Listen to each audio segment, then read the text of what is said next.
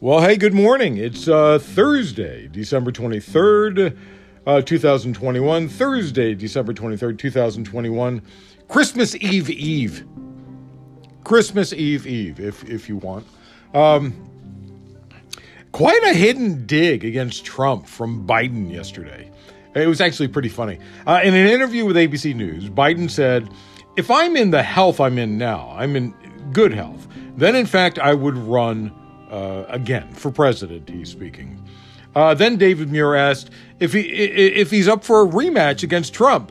Biden joked, "You're trying to tempt me now." Sure. Why would I not run against Donald Trump? If he's the nominee, that increases the prospect of running. They're pretty funny.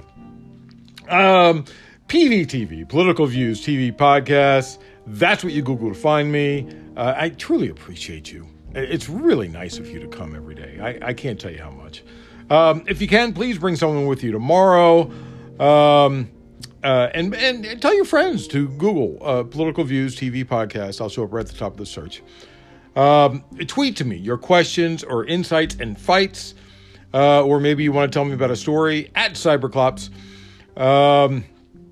Yeah, thanks for coming, man. It's really nice of you. Merry Christmas and all that stuff if you believe in that stuff. Yesterday, Biden said that his administration is extending the soon-to-lapse pause on student loan payments until May, delaying a potential financial disaster for millions of borrowers. You know, I got into this with someone on Twitter yesterday, but I'll get to that in a second.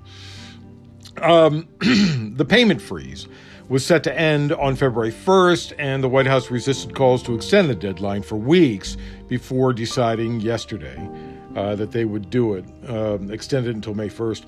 Private companies that manage federal student loans have been lobbying aggressively against the moratorium, and of course they would, because people are not working and those companies would make fortunes in late fees. I'm sure they will file suit to stop it from happening, stop Biden from doing it. In a statement, Biden pointed to the surging pandemic and continued economic upheaval as reasons to extend the payment freeze. Though in his statement, the president signaled that he does not intend to heed progressives' demands for a broad-based student debt cancellation, as AOC, Ayanna Pressley, Elizabeth Warren, and many others have called for. When he ran, he did promise to forgive some student debt. So we'll see what happens. Me and others got into it yesterday on Twitter.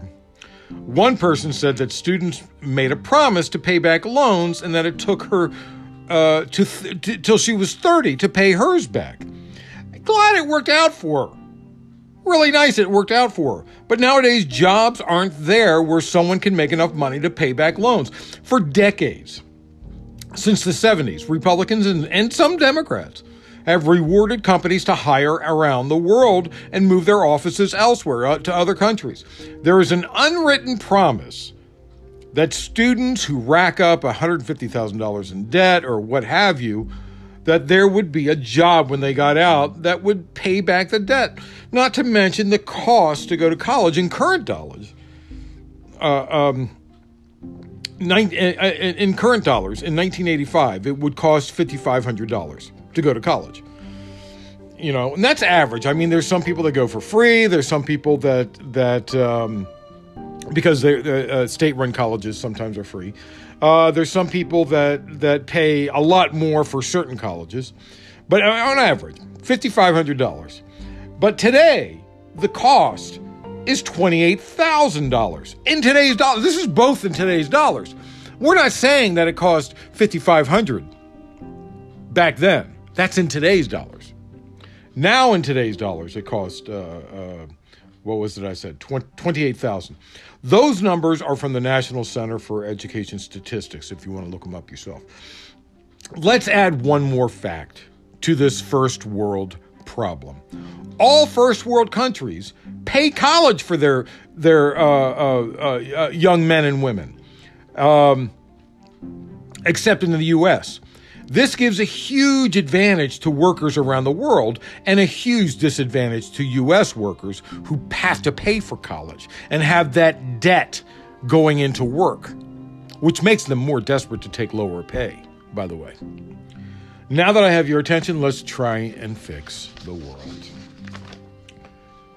New federal disclosures reveal major corporations poured donations into West Virginia Senator Joe Manchin's Country Roads Political Action Committee in the weeks leading up to his announcement Sunday that he would oppose Build Back Better. CNBC reported on Tuesday that the FEC, Federal Election Commission, filings show donors to Manchin's Country Roads PAC raked in 17 contributions from corporations in October and 19 in November. Goldman Sachs, American Express, United Health Group, Blue Cross Blue Shield, Lockheed Martin. Country Roads raised over $150,000 in October from corporate donors such as Verizon, Union Pacific, Wells Fargo, and PACs tied to the coal and mining industries. Gee, what a shock. Manchin is well acquainted with the fossil fuel industry, which donated at least $400,000 to him between July and October. In a blog, and we talked about this just recently, right? We talked about all those companies that are paying him. In a blog post earlier this week, former Labor Secretary Robert Reich noted that last year, Manchin made $500,000 in EnerSystems dividends. That's his company.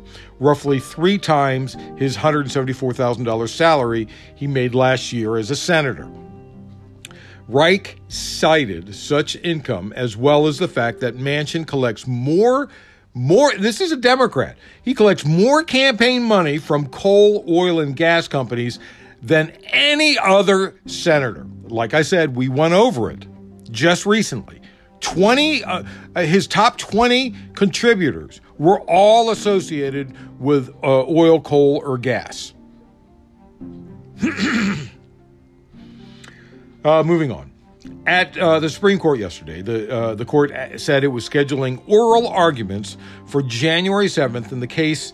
The case is challenging the Biden administration vaccine requirement for large employers and certain healthcare workers. The arguments were scheduled after Supreme Court Justice Samuel Alito and Brett Kavanaugh were asked to intervene in a lower court disputes over the mandates. Now, this follow along because it's a little complex. There's 2 different court cases. Kavanaugh had been asked by challengers to the employer mandate to reverse an appeals court ruling that said the administration could enforce its vaccine or testing rules for large companies. Kavanaugh and Alito had separately been asked by the Justice Department to reverse appeals court orders against healthcare worker requirements, which applies to healthcare staff at providers that participate in Medicare and Medicaid. The appeals court orders have left the mandate frozen in about half the country. For now, the court is leaving in place the status quo around the requirements. The Biden administration has said it will not begin enforcing the employer mandate until January 10th. But we'll see what happens. And January 10th was the time that the Supreme Court was supposed to get back in. Moving on. The House Select Committee investigating the insurrection has asked Representative Jim Jordan, one of Trump's top congressional allies, to voluntarily meet with the panel as it zeroes in on Republican lawmakers who may have significant knowledge of the events leading up to the insurrection.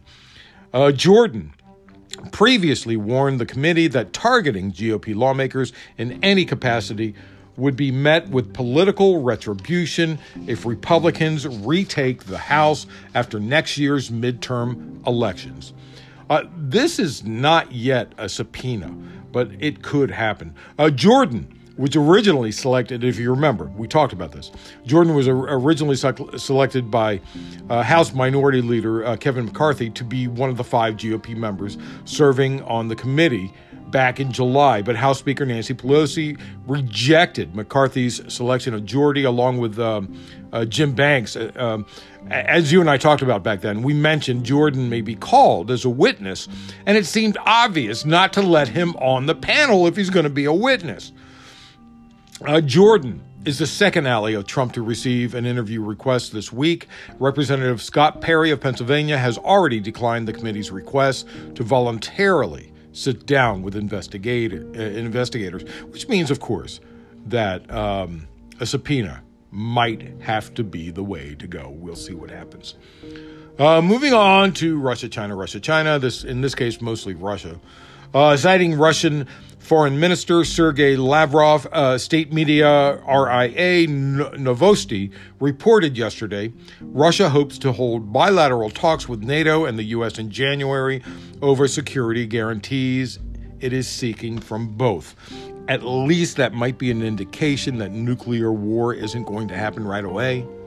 You know, I should have put a warning behind yesterday's story that you don't want to listen to it if you get stressed out, because yesterday's story was really scary. Lavrov said in an interview with Russia Today, which, by the way, Russian Today is RT News. So if you see all these RT News articles, they hide the fact that it's Russia Today, which is a state media, right? Like Mini-True. Mini-True. Reference to 1984. If you haven't read 1984, please, you got to read 1984. It was written so long ago, and it nailed what was happening today. Anyway, Lavrov said in the interview, we want to do this in January, including to involve the negotiating platform to discuss the draft agreement between Russia and the NATO countries on security guarantees. The news comes just a day after NATO said it was ready to engage in a meaningful dialogue with the nation amid its massing of troops near the Ukrainian border. They say meaningful dialogue because most of it is just BS. The U.S. and its allies have warned Russia about the consequences of further hostilities amid its continuing military buildup near the Ukraine border, as we've talked about numerous times. A move U.S. intelligence has assessed as preparation for a full-scale invasion in early 2022. Tuesday, NATO Secretary General Jens Stoltenberg said that and we've talked about Stoltenberg before, said that while the alliance is ready to engage in meaningful dialogue with Russia, it will continue to support Ukraine politically and practically. Meanwhile, U.S. Assistant Secretary of State for the European or Eurasian Affairs, Karen Donfried, the Biden administration's top diplomat in Europe, said the U.S. and Europe were ready to act immediately if Russia increased aggression toward Ukraine in the coming days. I think maybe Putin has bitten off way more than he can chew right now. Putin has demanded security guarantees from the U.S. and NATO, including a binding pledge that NATO won't expand farther east.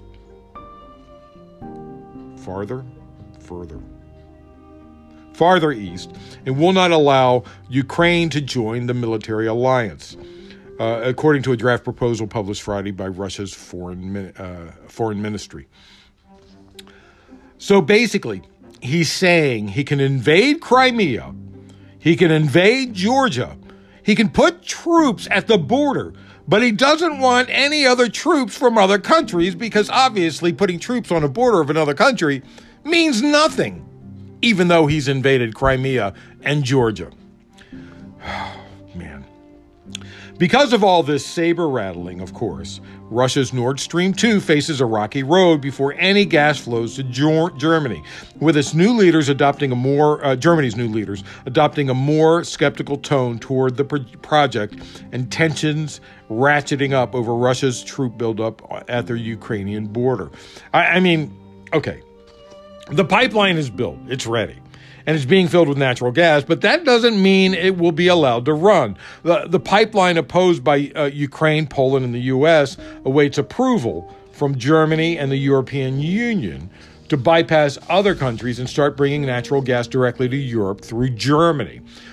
Poland and Ukraine oppose it because the Russian pipeline, there's only two other Russian pipelines. It runs through them, and the other one runs through Belarus. And it already exists, but Russia has cut it off almost entirely. Russia has stopped pushing gas through that pipeline because they want another pipeline.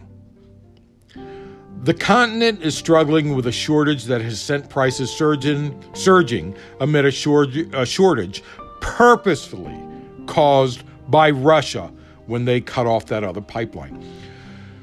The other two pipelines. They have 22%, I believe it was 22% capacity running through the Belarus pipeline. The U.S. has stressed targeting Nord Stream 2 as a way to counter any new Russian military moves against Ukraine. And the project already faces legal and bureaucratic hurdles with the EU because Germany is part of the EU. EU has to okay this pipeline. As European and U.S. leaders confer on how to deal with Russia's pressure on Ukraine, persistent political objections, particularly from EU members like Poland, add another challenge to one of Russian President Vladimir Putin's key projects. I should remind you, by the way, Ted Cancun Cruz, he has withheld support, and he has basically blocked appointments by Biden because he's desperate to help Putin get this pipeline going. He's a Russian scab. Let's just say it, okay? Ted Cancun Cruz has blocked Biden appointments because he wants Russia's Nord Stream 2 pipeline to work. Why is Ted Cruz so interested in Russia? You got to ask that, right? Moving on. Yesterday, the FDA authorized the first new pill to be used to battle COVID-19, a Pfizer drug that Americans will be able to take at home to head off the worst effects of the virus. The drug, Paxlovid, is a faster way. Paxlovid is taken along with an HIV drug, actually. I think so it'll work better, apparently. Paxlovid is a faster way to treat early COVID-19 infections, though initial supplies will be extremely limited. All of the previously authorized drugs against the disease require an IV or an injection. This pill has a nearly 90% reduction in hospitalizations and deaths among patients most likely to get severe disease. The Food and Drug Administration authorized Pfizer's drug for adults and children ages 12 and older with a positive COVID-19 test and early symptoms who face the highest risk of hospitalization. That includes older people and those with conditions like obesity and heart disease, though the drug is not recommended for patients with severe kidney or liver problems for obvious reasons. Eligible children have to be at least 88 pounds. The U.S. purchased 10 million courses of Paxlovid. It's called a course because I think you take 2 pills a day for 5 days or something like that. And it's a $5 billion deal. Biden said in November that his administration is working to ensure that the treatments are free and accessible. Personally, I think they should only be free for those vaccinated. An antiviral pill from Merck also is expected to soon get authorization. Merck has contracted with the U.S. government to supply at least 3 million courses of its pill, Molnupiravir, for $2.2 billion. I thought that FDA clearance may not happen because yesterday, France became the first country to publicly cancel an order for Merck's Molnupiravir, COVID-19, the antiviral pill, for its underwhelming performance in clinical trials. But guess what? This morning, the FDA also approved Merck's Molnupiravir. Molnupiravir? I guess that's how you pronounce it. So, moving on. If you want to steal a car, okay, you probably don't want to steal one from a congressperson, especially if she leaves her government phone inside. All this makes it an FBI case, not just a simple car theft. Pennsylvania Representative Mary Gay Scanlon was carjacked at gunpoint yesterday afternoon in Philadelphia in FDR Park following a meeting there. She was physically unharmed. Authorities recovered the vehicle in Delaware and took 5 suspects into custody. Scanlon's vehicle was recovered near a public gym in Newark. The police department also said it was working alongside the FBI, which has taken the lead in the investigation. These guys that stole this car at gunpoint, they're looking at serious federal time for this. I mean, you held a gun to a congressperson, pardon me. Man, you got to be some kind of stupid to do that. You really need to investigate who you're going to steal cars from first. And you probably should have looked at the plate that said that it's a government plate. It was probably a government plate. I'm sure it was. It said government plates. Moving on. So if gas prices weren't high enough, an ExxonMobil plant in Houston area, a city of Baytown, had a major industrial accident, injuring at least 4 people this morning. Initial reports indicated an explosion happened inside the plant. Harris County Sheriff Ed Gonzalez said in a tweet, residents in the area reported a loud explosion. A fire happened at the oil refinery around 2 a.m. Eastern Time, according to ExxonMobil, which did not immediately confirm an explosion or say what led to the fire. Of course, I mean, we've already confirmed an explosion. 4 people were injured, the sheriff's office said, 3 of whom were taken for treatment by helicopter and 1 by ambulance. ExxonMobil refinery manager Rowan Davis told reporters the fire happened in a unit that produces gasoline, and the plant's emergency workers still were working before sunrise to extinguish the fire. The conditions of the 4 injured people were stable at this point, so I'm sure we'll know more about this tomorrow. So that's it. Thanks for listening. Thursday, December 23rd, Christmas Eve, Thursday, December 23rd. I really appreciate you. It's so nice of you for coming. Bring someone with you tomorrow or today if you can. PVTV, Political Views TV Podcast. That's what you Google to find me, those 4 words. I'll show up right at the top of the search. Tweet to me your questions, insights, or come fight with me. Hey, bring it on, man. And, you know, it's pretty boring right now around Christmas. You can fight with me if you want. I don't mind. I'm going to win. I have cogent arguments. I use my critical thinking skills. Let's see if you got any. And you might want to give me a story. But you can tweet to me at Cyberclops, CYBERCLOPS. And remember, always remember, government profit is measured by the betterment of the people. Don't you ever forget it. And you know what? This is almost like, tomorrow, this is almost like a Friday Flaming Bag of Crap moment. I'm Peter Lawrence, reporting from Los Angeles.